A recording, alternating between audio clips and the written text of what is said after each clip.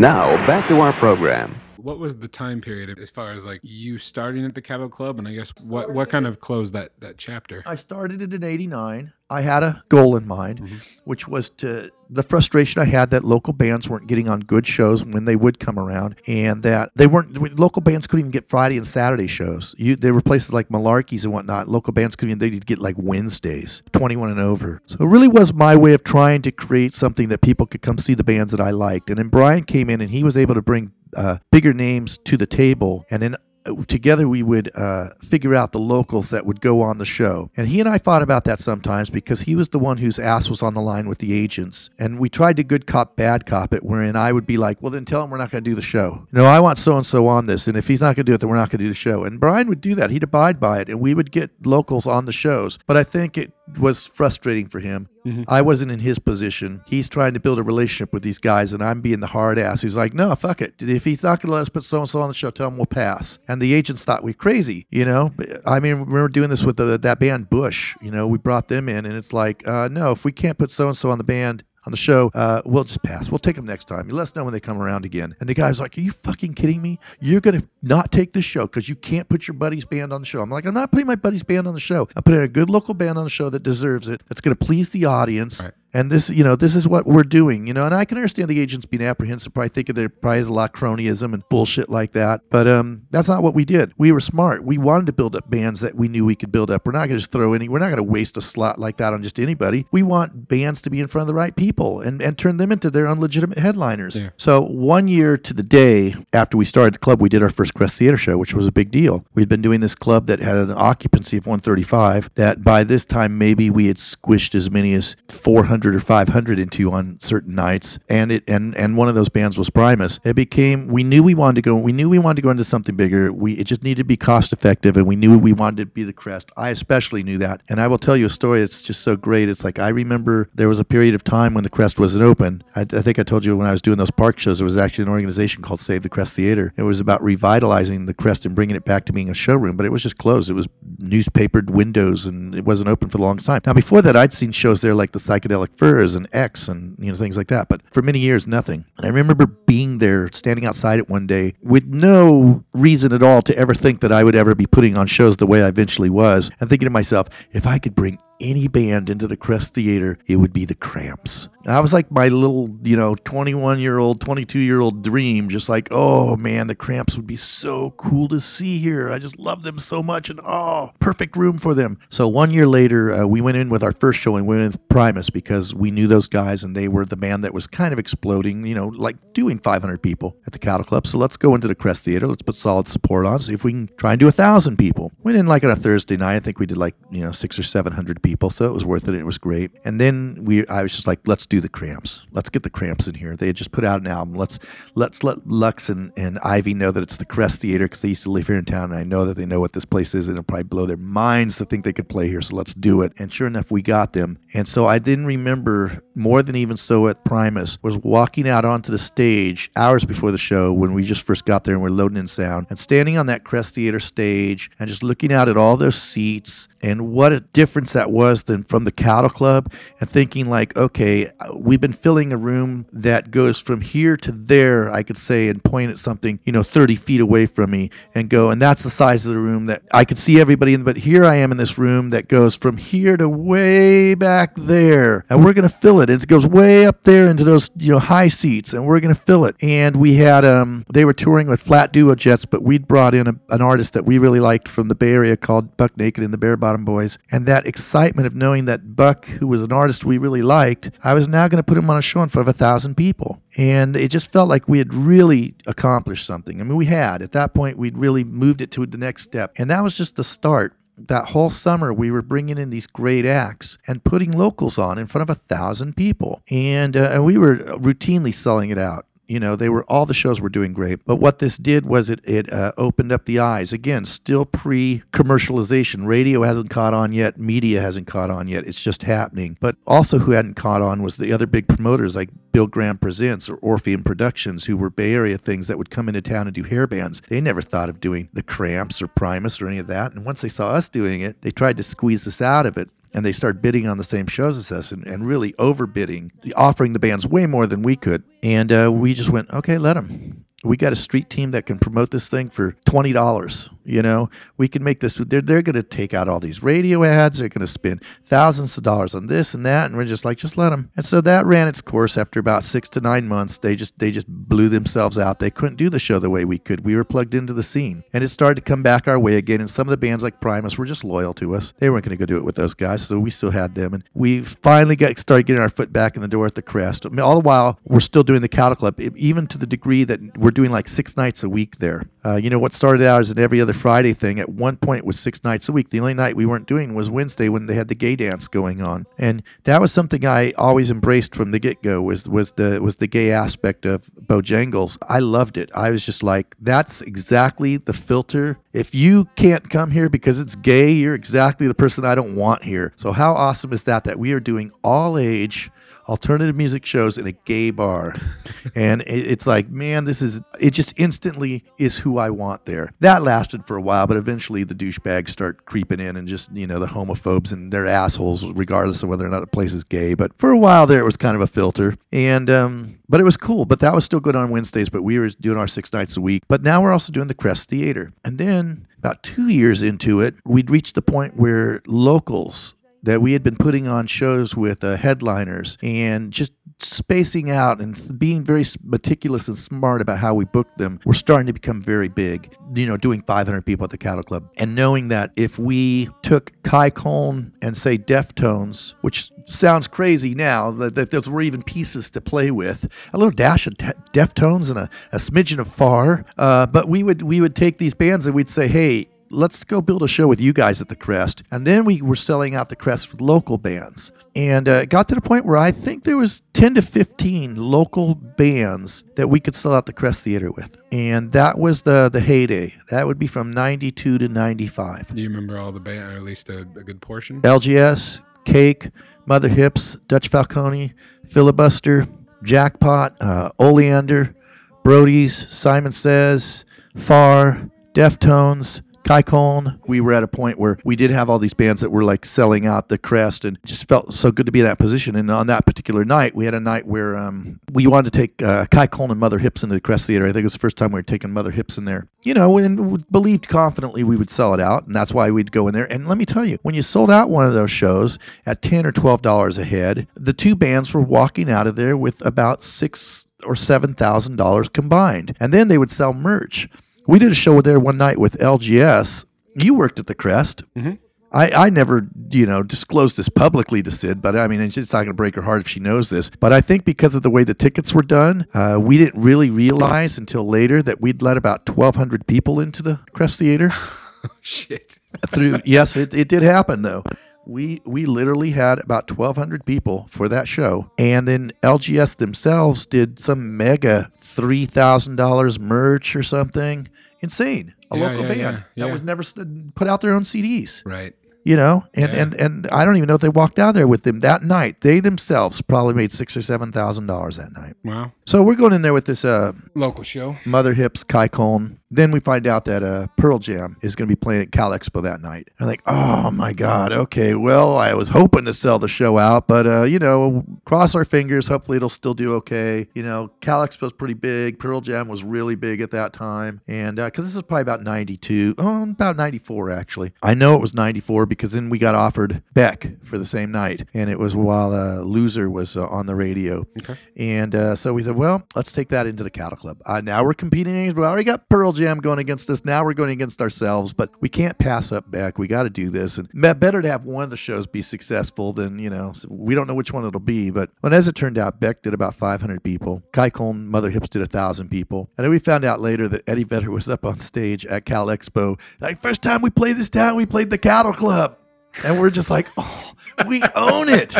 We're just kidding. It was just such a great night. It was just great because 3 shows like that could even happen in town. Yeah. And then just to know that in some way we were a part of all 3. Excellent. And it was just like, no way. It was just such a great feeling. It just was remarkable. There's a great side story to that side story.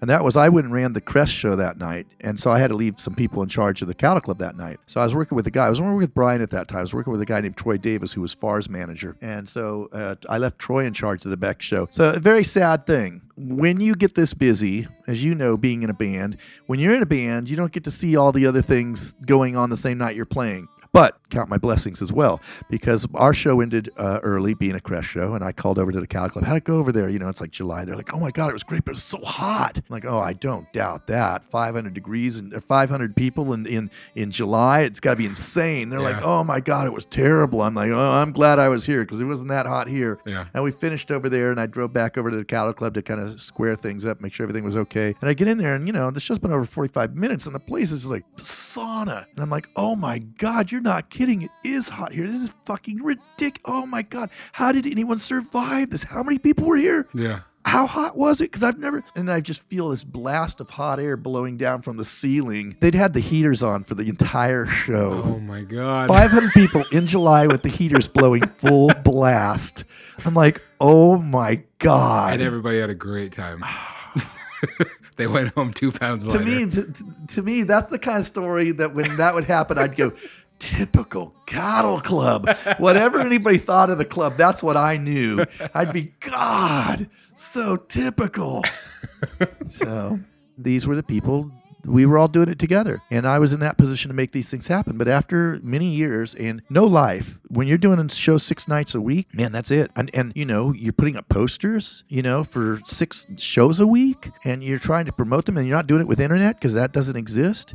And you're doing the footwork, and you're just doing. You're not going to any other shows. 7 years, And I really missed the newspaper. I'd been doing it while doing the club, but it was becoming more and more sporadic because it was just we were doing more shows, and it was just getting more and more difficult for me to do that paper, which I thought was an important function of what we did. We were writing about local bands, but we were writing about the Cattle Club. Like all the stories were bands that were playing the Cattle Club, and we had the Cattle Club bowling team, and we'd go bowl the band, and they were funny little stories, and we'd create characters. We had our bartender, Bob, and we wrote a column called Bob's Bitchin' Brew, and it would be some mythical story about how Bob was involved in the Kennedy assassination, and here's a drink recipe that goes along with that story. And just they were very Cattle Club kind of funny, It's like a newsletter brought to newspaper life, and it was very, very, satirical. But we only did 12 issues over 4 years. And I just had the writing bug. Like I said, when I was in, high school, junior high, I thought I was going to go be a comedy writer. And Dennis and I, we bonded over writing when we were in school. We both got on the newspaper staff. We both wrote funny stories. We both handed them to each other in class, and we just snicker in history or wherever we were over these ridiculous stories we had written. And we both wanted to write. And I had created this means for us to do it. I'd started this newspaper, and Dennis, come write. And he did a column called The Master Bastard, which was hilarious, and other funny people. And that was really important to me too. But we only did 12 issues. And so there was that thing that I hadn't fully explored yet, that I still had a million ideas for and really wanted to do. And then there was this thing that I don't want to say I'd done to death, but I had created the template, and it was running successfully. And basically what that came down to was in the summer of 96, summer of 95, I just had done it. I was jonesing to do the paper, and I was like, your heart was calling elsewhere. I needed a bigger overview. Everything was Cattle Club centric, and I wanted to step the paper up and write about the whole of the scene, all the things that had grown in the wake of the Cattle Club. Now, or the Cattle Club was still there, but all these other clubs had popped up. Live music had become viable in Sacramento, not just live music, live original music, because it was all blues and covers and stuff like that before. Now these bands were playing everywhere they could, for better or for worse, but it was happening, and there were bands that weren't playing the Cattle Club. They weren't necessarily Cattle Club bands. I wanted to write about them, and I wanted to just become that. I wanted to start a good live music publication because I didn't believe we had that. And I didn't think I could do both, and I was right. So I just picked a date. I said Halloween 1995, final show. It was like 3 months out. And the whole point of that was if I say it, not only is it going to be true, but if I say it, it's like a going out of business Persian rug thing. Yeah. It's just like everybody's just like, I gotta go before they close. Right. And everybody played, everybody came in, Cake and LGS, and everybody came in, Mother Hips, everybody came in and did that one last huge Cattle Club show. Mm-hmm. And we were charging like $12 and, filibuster. Everybody came in, and we made a killing. We made and the shows were packed, and the bands made a killing, and I made a killing, and it's what I needed to do because I didn't know when I was going to make money again. I was like, how long is it going to take before a paper makes money? I don't know. And humorously, if I had started the paper immediately after the Cattle Club, I may have made money a lot sooner. But I literally, the guy that was going to start it with me, who was going to sell the ads, because I knew I didn't want to do that, he got himself some cushy position with, I think, the Sacramento Bee. And suddenly I was on my own again. I'm like, oh, I'm doing this, but I don't have an ad sales guy. Well, I can start this so I have an ad sales guy. And I never did get one. So sometime around April, I'm like, fuck it. I just guess I better start this thing. So I was like 6 months, I wasn't doing anything. I read the entire Kurt Vonnegut library and just enjoyed not doing a show 5 nights a week. Real quick, what was the final Halloween show? I'm going to say it's Kaikon Fallacy. I know As Yet Entitled was on there. I know it was 4 bands. It was huge. It had to be Kaikon, though. I mean, I'm saying, I'm pretty sure it was Kaikon. I know it was Kaikon, but that's because it had to be Kaikon. They were the first band we sold out the Crest Theater with. As far as I know, they were the first local band to ever sell out the Crest Theater, unsigned. These guys were they were the first, like, grassroots, hey, there's no reason we're selling this place out except that we just made this friggin' happen in Sacramento. They were our buddies. I love those guys, and that was it. That was our big blowout. Now, humorously, because this is how these things go, boy, talk about just, like, undermining even your best laid plans. Halloween night was the last Cattle Club show, and then we got offered Sublime for November 1st. And we went, all right. But we're not calling it Cattle Club. Right. It's Bojangles. November 1st is Bojangles. So we did do actually Sublime on November 1st. But still under the Cattle Club? No, it was Bojangles? I don't know. I was like, no, this is the party. This is the final Cattle Club. This is it. So November 1st was the first Bojangles show. Bojangles, yeah. With Sublime. Yeah. It's so lame. It's like, God damn it. Well, I mean, it's almost the changing of the guard at that point. The very funny thing was how much the DJs, the gay DJs, wanted us out of there because they had a concept for something they wanted to do there. And they had their own gay club that they wanted to start out, and they wanted us out of there. Okay, so we were in there for November 1st, but they just were like, just ready for us to be gone because they had a club that they were going to call New Sodom. And New Sodom was scheduled to basically open as soon as we were gone. Uh-huh. They just could not wait for us to get out of there. So at the Sublime show, they had all these anatomically exaggerated naked male torsos, the armless, legless mannequin types, not everythingless. Yeah. And just hanging fluorescent yellow, fluorescent pink, fluorescent green all around the club. Just these huge dongs hanging off of mannequins, spray painted with black lights on them. I mean, it was so tacky and wrong and stupid. And the place was called New Sodom. That lasted about 2 weeks. 2 weeks. Oh, God. I was going to say how long. It's so dumb. And it was like, Eric, hey, Eric, you going to go to New Sodom over the sound system? I'm like yelling to Eric at the soundboard. He's like, oh, yeah, New Sodom's starting next week. I'm like, I can't wait to go to New Sodom. It was just so stupid. So but that was it. We were out there. So yeah. So it's so weird. I thought like I'll step out of here and someone else will pick it up. And I'm not saying that nobody's done a single show since, but the way we did it was a very specific way. It had no.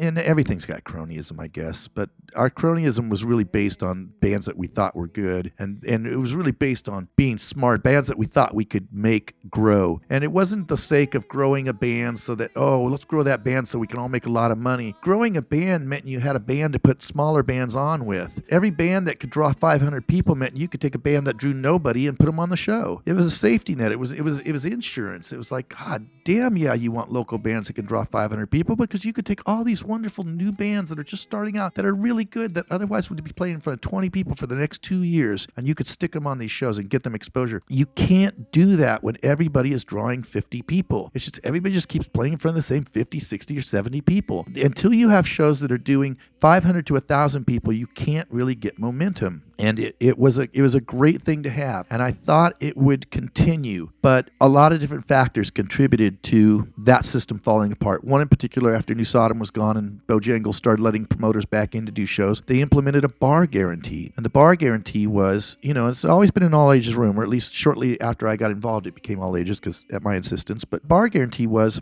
we want to make I'm going to think, I think it was 1,000, maybe it was 2,000. I don't remember. Let's say 1,000. The bar needs to make a minimum of $1,000. If it doesn't make a minimum of $1,000, you pay it out of the door. Now, I'm sure there were a few people who learned the hard way that if you went in there with a show that was hardcore all ages and drawing high school kids, the bar may only do $600, and then you're going to owe $400 off the door, and that's a chunk of money. Bar may only do $300, you're going to owe $700 off the door. So what happened very quickly was, in 1 month, Filibuster got booked there 6 times by 6 different promoters because they were the band that could do bar. Wow. And since apparently they weren't telling each promoter that they were playing there, everybody's like, well, if we get Filibuster in here, we'll do $1,000 bar guarantee. Right. And that was, you could jokingly say, almost like hyperbole, yeah, it's a great idea until someone books Filibuster in there 6 times in 1 month. And it sounds like a ridiculous hyperbolic statement, but then it actually happened. And it's just like, okay, worst case scenario, there you go. You really things need to be methodical. This isn't San Francisco. It's a very finite scene. With no brass ring, with no place that was the standout place to play anymore like the Cattle Club was, then every place was as good as any other place. And when every place is as good as any other place, everyone starts playing every place. And when everybody starts playing every place, they kind of regionalize their draw, or they create subsections of their draw. Like, I really like those guys, but I like seeing them at Shine.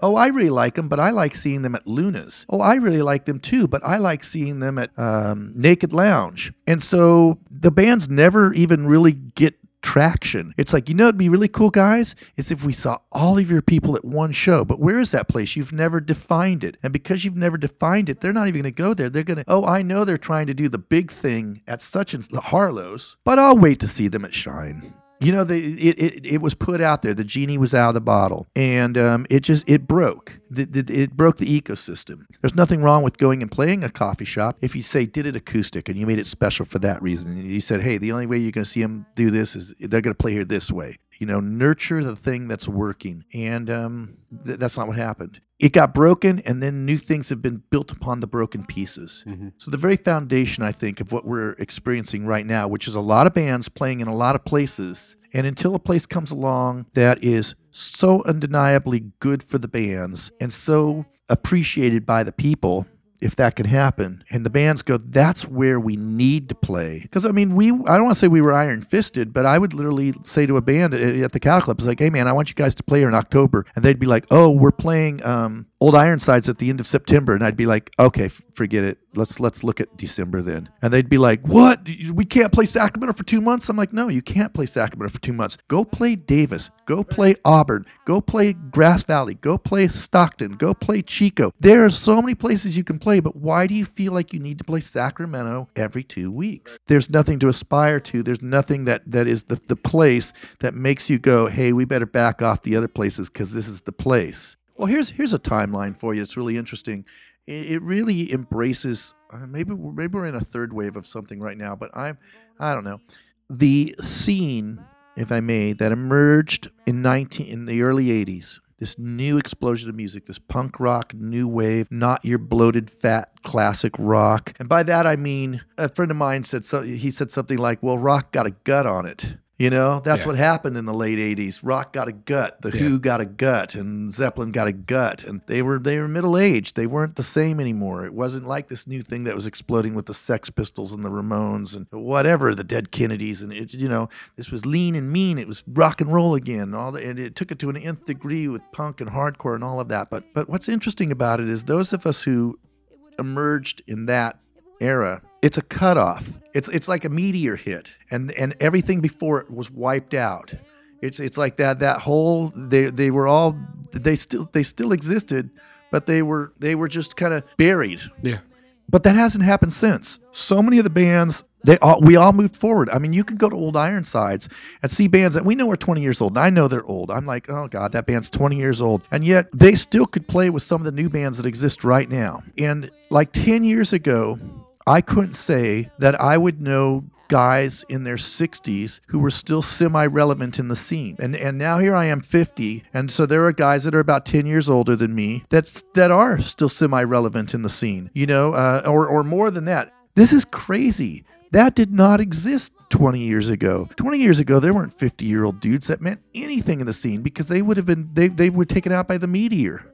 you know? And so it is interesting to see that this timeline is so more connected. It's more, the start and where we are now is more relevant and linear. Like it's hard to go before 1980 or 78 and find relevance. Now, I can say that because that's my era, and I'm sure there's somebody going, dude, it's hard to go before 1992. And I can see where they might think that, but they probably don't even realize how many people from that scene are still relevant and playing and involved in the scene that they are a part of. Right. You know, it's more linear, you know, but I don't know anybody of the Cattle Club era or any of that grew up going to anything that was before 1978. There wasn't anything. It was a different stuff we would never done. Right. You know, again, pre-meteor, as it were. Yeah. So it's interesting. The interesting timeline that I always appreciate, and especially reflective of the Cattle Club era, is where we at with how music is listened to now, and basically representative of my music collection, of which I have a ton of vinyl, and much of it was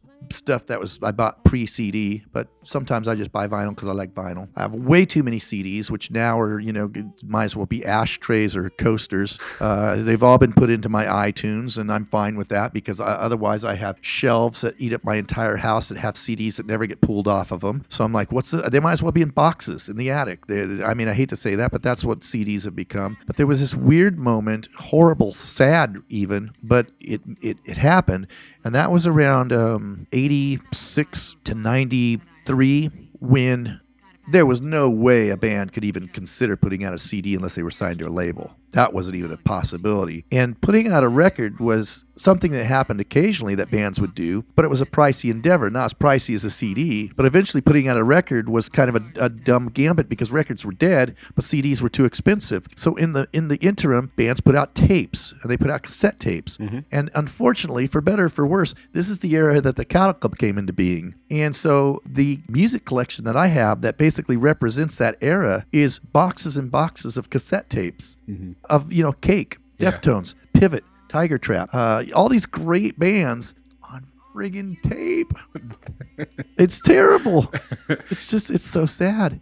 And I've got hundreds and hundreds. Eric Bianchi, our sound guy at the Cattle Club, was telling me he just moved recently. The archive that he, unearthed in his garage moving, he knew it was there. He's just never gone back and dug through it. But it's tapes. Yeah. He's afraid to play any of them. I said, yeah, don't even until you're transferring it to digital. Because he doesn't want to hurt them in any way. Yeah, which is sad. But that is an interesting era. Bands did tape releases. And sometimes they do the worst thing ever, the single release, where they would release the cassette single. Oh, we're doing a single release. Hold on, let me see if I could be less excited. No, I can't be. I was going to say, that's the first time I've actually even heard that word. I remember how popular they were. I've got that word on posters. The single release. Right. One of my favorite things about the Clash poster next to my bed is the fact that it says on cassette and video. Like CD nor DVD is anywhere on the poster. Just say cassette and video. On cassette for a limited time. Because if you buy it, it ain't going to last. Right, yeah. I mean, seriously, it's like I've got old vinyl, I've got old CDs. One thing I never did, I never bought like big name band cassettes. I went right from vinyl to CD when I could. The idea of like going out and buying a Clash cassette, that's so weird to me. But that era existed, and it's part of that tapestry. But it's made a resurgence. But kids they don't understand. It's like a school teacher said to me a few years ago that she was doing an art project, and she said to the kids, if you were in a band, I want you to draw what your album cover would look like. And when the kids said, what's an album cover? Oh, that's an art form in itself. But this is not even saying because CDs stomped all over it, which they did. This is because it's like, oh, I've got an MP3 player. What's an album cover? I don't like hearing about things like that. Whole new world. Yeah, I guess. I mean, considering in your time of really doing a lot of shows at Cattle Club, were there any that you personally kind of remember as being kind of like, wow, like even in retrospect? Pop Defect was an amazing band. We all loved Pop Defect. And I was talking the other night about somebody who literally said to me, I used to love seeing Pop Defect there. Those guys could never draw more than 30 people. And we'd constantly put them on great shows. They were from LA, and they were excellent. And they never amounted to anything in Sacramento. They were the hardest touring band I knew, and amazing. Never went anywhere. Just one of those bands. There was a band called Harm Farm that I really liked a lot. It was a violin player, kind of in a Camper Van Beethoven vein, but a little more harebrained, a little more gonzo. And loved them. Brought them in a few times. I think they were from North Carolina or something like that. Just amazing. Fantastic. I loved them. There were bands that were fun but not good, but just enjoyable, and they got big or they didn't. Like we loved when Green Jelly would come in and play, and we would always have so much fun when they played. We had them in a couple times, and by the third time we knew what we were getting into, so we actually created this annual event, and we did it only twice, but it would be when they were in town, and it was called the Miss Cattle Club pageant. It was just this ridiculous meat-themed beauty pageant, and that was really fun.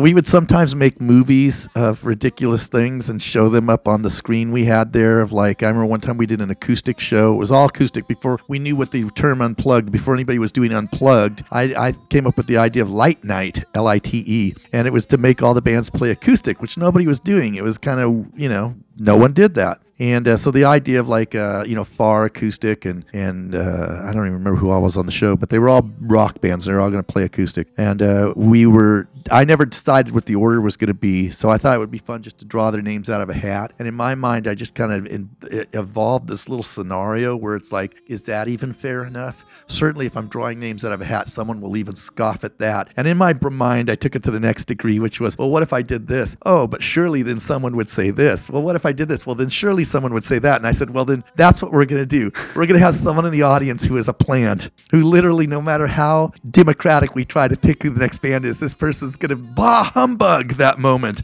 Till it finally escalated to the degree where I have Matthias Bombal come out with a suitcase handcuffed to his wrist that has the next artist in there as chosen by the accounting firm of Price Waterhouse, and it's like it just gradually blew up to that. Dennis Yett comes on stage as a blind man to pick one of the names, and is called out for not really being blind, and then we showed a little film up on the screen. It was a black and white that Bianchi and I shot, and it was really fun because we did this thing where we put a record on a turntable and we did this with our fingers, so it was like the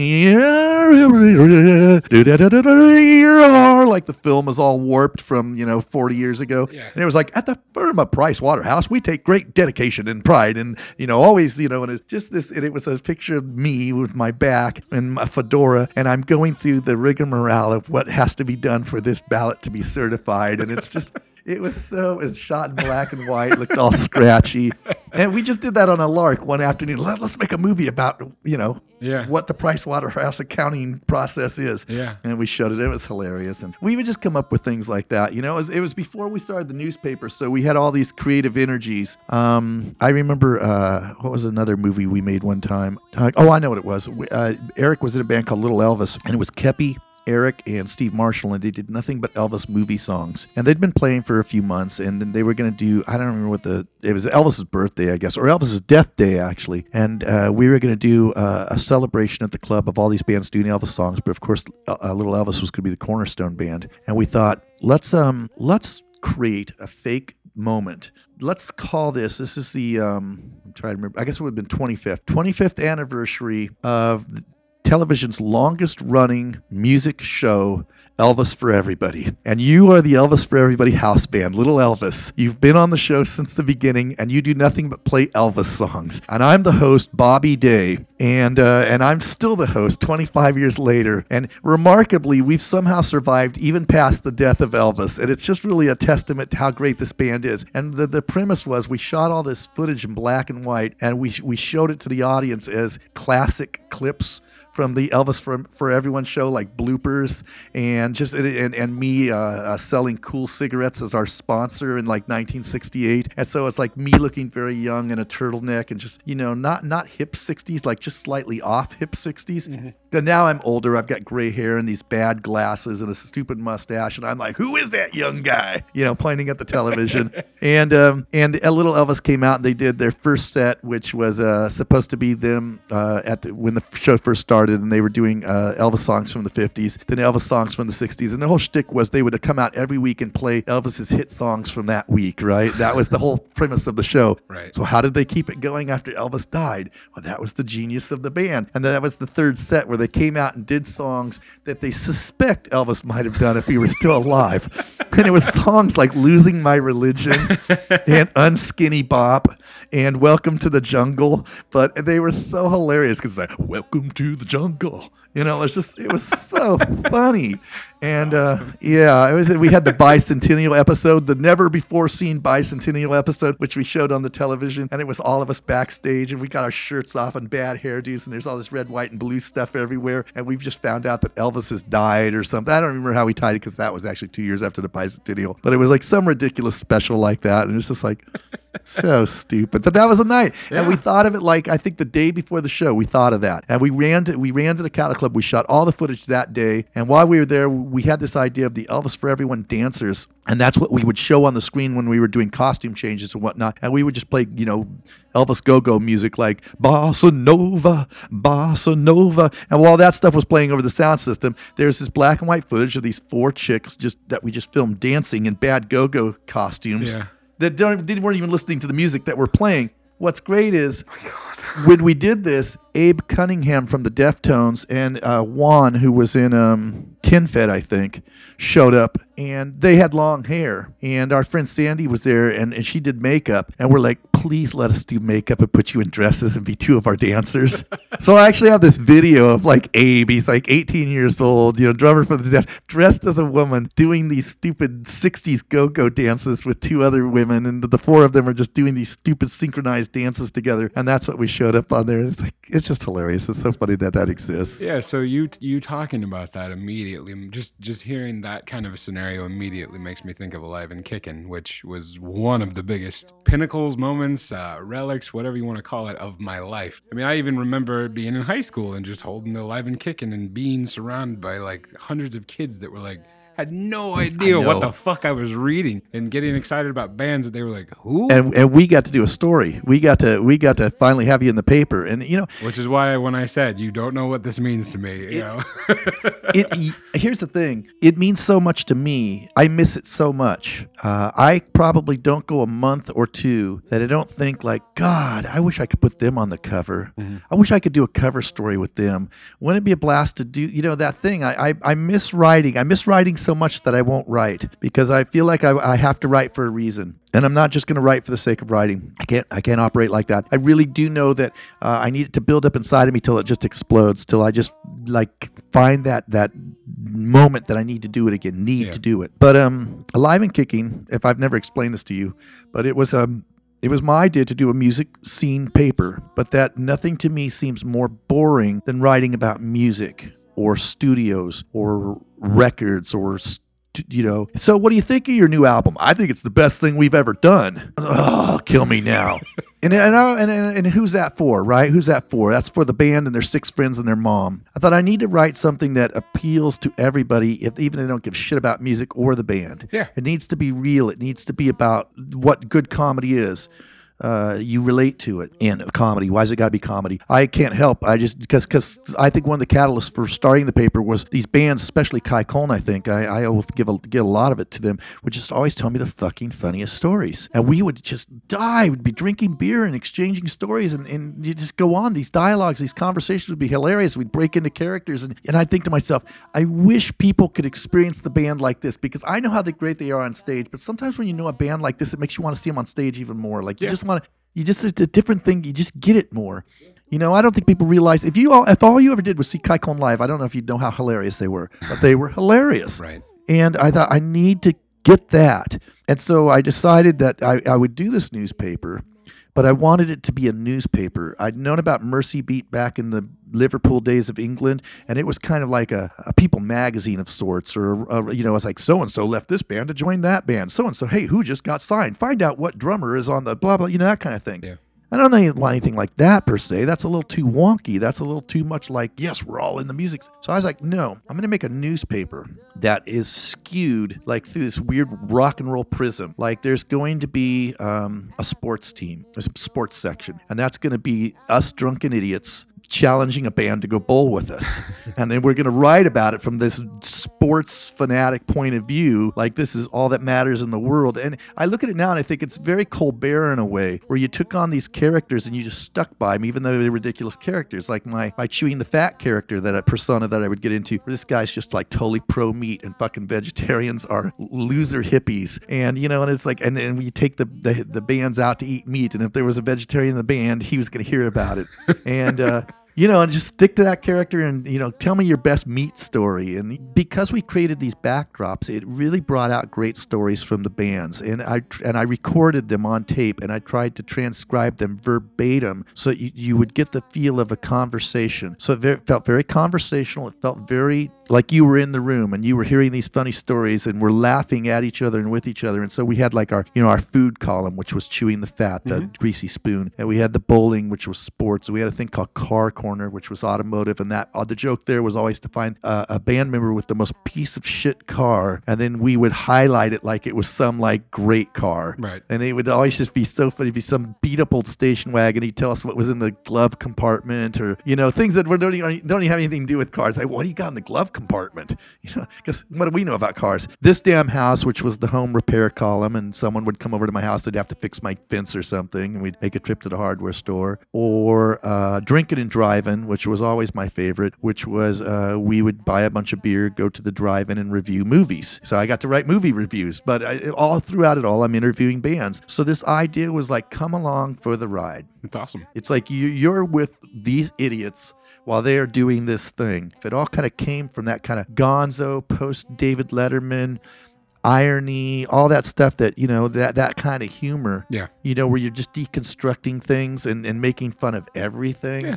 And I was deconstructing a newspaper and creating a rock and roll newspaper. I always thought it would be fun to do Alive and Kicking as a TV show, and I always thought it would be fun to, like, while the band, remember Dr. Katz, you know? And they're lying on the couch and they would tell stories, and while they're telling stories, the story is animated. Yeah. You know, it's like, I ran into my mom, she's got a cannoli, you know, and it's like a woman standing there with a cannoli and the squiggly lines. Yeah. I think it'd be really fun to, like, while the band is telling the story, to do really bad dramatic reenactments with actors who are not the bands, you know, walking through the drive-in at night with beer or something. It's just really badly filmed, like bad dramatic reenactments are. I think it'd be really fun to do a show like that, where you just awesome. like, once again, deconstruct the whole premise of those kind of entertainment shows. Yeah. And build it around those stupid stories where we are drinking beer and we are, you know, just being dummies. Half of my photo albums of shit that I took off my wall when I had to move out, you know, I went through the albums the other day taking out actual photographs because the sticky stuff eats away. Yeah. And so a lot of the stuff I can't lift, you know, but I realized I was flipping through and I was like, shit, I have to have at least 18 issues of Alive and Kicking in here, just cut up. Like, whether it be like the photos from the interview or the end of the show page, and there was the picture of the band. That's another funny thing about Alive and Kicking, and you know, dedication to it like that. That's really wonderful. It's so funny, though, because it's also kind of strangely fanatical in that obviously it was put together by someone who's a local music fanatic. And it was enjoyed by people who are local music fanatics, or not. They just enjoyed reading it. Maybe never saw a single band. I know people like that who just never went to shows, but always loved the paper. Yeah. Talk about nostalgia. Yeah. I mean, I did that paper for 17 years. I don't think people realize it was around that long. 17 years. And we did like almost 160 issues. So there was a lot. I mean, there's a body of work there, but it's now a time capsule. Exactly. I think it'll be entertaining in some ways, but even some of the touchstones don't exist anymore. Just the way that we did things, going to the drive-in and trying to find a speaker that works. You know, that we could hang on the car. I always wondered, like, if someone ever read it somewhere else and just thought, oh, this is so funny, this is cool, and just, like, stole our ideas outright. And they're going to run with them, and I'm going to be the schmuck in Sacramento who worked his ass off for 17 years and, you know, put himself $60,000 in debt. Yes, you heard it here. $60,000 in debt, sticking with that paper far longer than I should have, thinking I could turn it around in the age of dying print media. Well, that paper saved me on that tour. It was the tour that just fell apart. The van died. The lights went out. We're driving on the turnpike with just the flashers to see in between big rigs and shit. Andrew came out to document it. He went home halfway through. So the whole way home, we're just moping. Van's dead. Who knows what's going to happen? And I'm just randomly getting texts from people being like, yo, you really shit off the side of a fucking highway guardrail. I was going to say, that was such a funny story. Yeah, I mean, I totally remember the story. Yeah. It was so funny. It kind of was our claim to fame. If you wanted to hear the best band shit or vomit story, you'd read it in Alive and Kicking. If you want to read about a good stomach flu, we probably had that story. We had the scoop. During this time of you doing the paper, I mean, at some point in that is when you started doing the park shows, right? Remember when I was saying I started the paper after closing the Cattle Club, and that was 96? Yeah. I got the park shows in 97. Okay. That was my first year. Have they done park shows before that? Oh, yeah. They'd been going. I came in what was the 5th year. Okay. But they weren't. They were literally cover bands. Okay. Bands from Reno. That's not all they were. I mean, Farr did play one at one point. But I think when Farr played, there was like 175 people there. The stage was on the other side of the park. I went in and made a few changes, just sensible things, because I believed that we were going to grow. I believed it was going to get big, and it did. And I mean, in my first, man, it's like day and night. If you look at the year before bookings and you look at me going out there, and it was fun for me because now I was a year into Alive and Kicking outside the Cattle Club, and it really was my goal to work with everyone doing music in Sacramento validly in some way and not be constrained by only what I could do at the Cattle Club, which was not everything. And so I was getting, I was doing stories with Johnny Guitar Knox and then booking him on the Friday night concerts. I was doing shows with Mumbo Gumbo and then writing about him in the paper. Right. And it's just fun. It really broadened just everything for me. It just, it was not better than what I was doing before. It was just different because I missed what I had at the Cattle Club, what I was able to accomplish there. But then I did move into something that meant a lot to me. I was given the opportunity to take this event, which was doing okay, and eventually over the course of 2 or 3 years, 6,000 or 7,000 people out there. And I really put myself under my own microscope. I did that to myself. I was pretty much like, okay, I really just got to check myself. Is this cronyism? Am I spreading it around right? I would call other people. I'd call like Morena at the Torch Club. I'd go, who is the standout blues band to you this year? I'd hear what you have to say about that, And I wouldn't ever think that I knew everything, but, I had my finger on the pulse of a lot of things. And part of what I knew was who to talk to. Yeah. And I really feel like I created a diverse and obviously successful series. And I did that for 15 years, and it was, I would say it was bigger every year. It had its ups and downs. It's a shame that the final year was that I did it was that I got basically booted out of there on such a bad year. We just had a really bad weather year, and why they couldn't express that to the board that they needed to express that to. Hey, what's going on with this thing? Oh, I don't know. Maybe we should get rid of the guy who's booking it, try something new. It's like, well, no, that's not what you need to do. You guys all know we had a bad weather year. Next year's going to be great. It's just, but they just threw me under the bus, and it was heartbreaking. I'm still, Do you feel comfortable in talking about, I guess, kind of how I don't feel uncomfortable talking about it. I can quite comfortably say that it does piss me off, even still now, going into the third year that I'm not doing it. It was very lame. I mean, it was very chicken shit. They didn't discuss it with me. They didn't say to me, why do you think last year did poorly? And there's nobody that understood the event better than me. None of them did. They understood things that they did. Now, I say these things as if I'm being a prick, but honestly, I would never have thrown any of them under the bus. We were all working on it together. It wasn't an easy thing to do. And I like the idea that there's a learning curve. And I like to say, hey, I like to look at things and go, that didn't work. Let's do this next year. And that's the way I go at things. And I felt that those people I was working with were all people that operated well like that. So whether, I felt like they dropped the ball on this or that, it wouldn't faze me. The show still did great. And I'd be like, hey, if I can make a suggestion, blah, blah, blah. But the one year that was the final year for me there, the first several weeks were 50 degrees. We even got rained out one week. Our marketing person had moved on just before the season started, and the marketing was not up to snuff. And here's a very indicative story. They would tell me, you have till the end of March to get the lineup together. I'd go, okay. I'd take that at face value. I have till the end of March. And I would play around with it right up to the last minute because bands are going on tour and things are changing. And I'm trying to optimize, get the best thing I can. I don't want to book it too soon because that may mean some bands are like, I just can't commit. And I'd be, fuck, I really want them. I'll hold out. I got till the end of March. I'll see what really shakes, whatever. So I would hold out. So they started calling me like 3 or 4 days before the end of March. And they're like, hey, we need that list from you. I'm like, listen, I have a list that's about 80% done. I could tell you it's 100% done. I know who's doing the event, but I think I'm going to take so-and-so on the 10th and switch them on the 24th. And because it just works better that way, it makes more sense. And I'm just trying to get okays from everybody. So here's the thing. Some of this is tentative and some of it's not. I'd prefer not to give it to you yet. Can I give it to you in like 4 days? No. We want the list now. And I go, okay, well, I did this last year and I asked you not to publish it and you published it. So if I give it to you this year, can you please not publish it till I give you the final list in about 4 days? Because it's just 3 or 4 days away. And they're like, because you told me I have till the end of March. They're like, yeah, that's no problem. We just want to, show us which ones are confirmed. We want to run with those. I'm like, okay, that's fine. So to their credit, they did that. They took the list and they only put out the ones that were confirmed, and that was fine. So 3-4 days later, I give them the final list. And then they released the wrong list. This is the kind of stuff I was dealing with. And then I had bands call me, dude, aren't we playing on such and such date? Yes, I'm sorry. I am trying to get them to change that on the website. Things like that. And it's like, I did not drop the ball. I think it was a surprise to a lot of people. I mean, the people that knew you and even the people that didn't. It just turned it into such a pedestrian event. And I'm so sad about that. In your opinion, somebody that, wants to be a promoter, has that drive, what would you suggest to someone? I would say, if I can nutshell this, I have to think about this. I don't know if people recognize what needs to happen. Like even if it popped up, even if it was there in front of them, I don't know if they'd recognize it as the thing that needed to be nurtured. And that thing needs to be a room that holds about 200 or 300 people. That's all ages. And the bands need to take it seriously and get out of town as if that's some undoable thing. It's like, well, dude, I've heard bands literally say to me, oh, Jerry doesn't like it when a band plays 3 times a week. It's like, no, I just don't like it when they do it in Midtown. I love it if you play 3 times a week. Go to San Francisco, go to Davis, go anywhere. You don't even have to go far.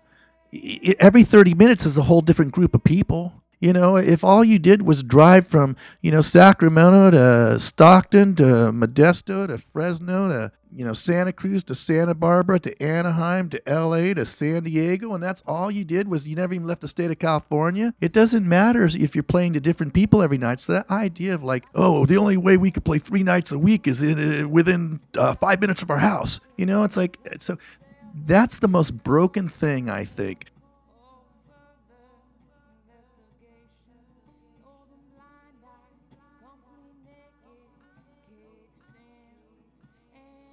If a handful of bands value themselves, find a room where they can then show that value. Like, oh, we are not playing very often, but when we play, we do 300 people because we've obviously been playing everywhere forever, so people know us, but then we took it away from them. And now when we play and we really promote hard, we do 300 people. But then upon doing that, genuinely think of the 2 bands you can put on the show that A, help the show, and B, get something out of it. Because if you're the only band in town carrying that weight, nothing's going to happen. Other bands need to come along that can do 300 people, and they need to think about the locals that they're going to turn on to their audience. And then those bands, upon playing in front of those 300 people, cannot go right back to playing the little places and squander that great thing they've been giving. It's like you got to nurture it, and it's easier to say back when I was doing what I was doing because there was nowhere to go and exploit it that hardcore. So it kind of happened that way because it had no choice but to happen that way. But as more venues came along, I did become more selective about who I would book. And I think those bands kind of realized it and held out for the Cattle Club because it's where they would make money, because it's where they would draw people. Do you think people are like just oversaturated, overwhelmed? Overwhelmed and underwhelmed. Overwhelmed by the same bands playing all the time, and underwhelmed by their choices of where they can go see them. Do you have any suggestions as far as new era promotion? Maybe everything old is new again. You know what I think people should do? And I haven't done it myself, but really, I told a band the other day, we had a good show at Harlow's, this young band. They're like 18, 19 years old. We went in there and did like 130 people on a $7 ticket. And I said, you know what I wish we had done tonight? I wish we had been out there with a clipboard and a mailing list. And I don't mean an email list. I mean a mailing list. I wish we'd been out there with a mailing list because we're going to do this show again in a few months because they're smart. They're not going to overplay. We're going to do this show again in a few months, but we want to reach these people. Yeah. And it's not about the internet anymore because it is oversaturated. It's about getting something in the mail. How cool is that? Tangible things are cool again. Put a 25-cent stamp on it and send it in the mail. Oh, look, that band we like sent us this, It's amazing that ever went away. Well, because cheaper things happened. It was, Alive and Kicking suffered from that. We were doing $100 ads for bands. And the second MySpace came along, I had like about 20, 25 bands that were buying $100 ads from us, and they would put all their shows in it. But when MySpace came along, they all pulled their ad. And it was like, well, MySpace is free, so why not do MySpace and the ad? Because we're reaching 20,000 people, and I've looked at your MySpace. You have 300 followers. Yeah. It's like, and again, you talk about the little things that broke along the way, it's things like that. Outlying postering. They broke the system that was really working. So, it's all changed. Well, thank you very, very much for giving us your time, your stories, part of your life. I appreciate you sharing some time. I'd love to have you back for part 2. I could go on and on. Well, yeah, that's what I mean. We'll do a sequel in just we'll wait just the right amount of time. We'll find just the right marketing campaign. I'll avoid the littler shows. I'll avoid the little podcasts and hold out for the big one. Okay. All right. So in a couple months, when this thing really takes off, you'll come back because you were here before it was cool. You know it. Well, thank you very much, I have loyalty, my friend. Good to see you as always. Good to see you.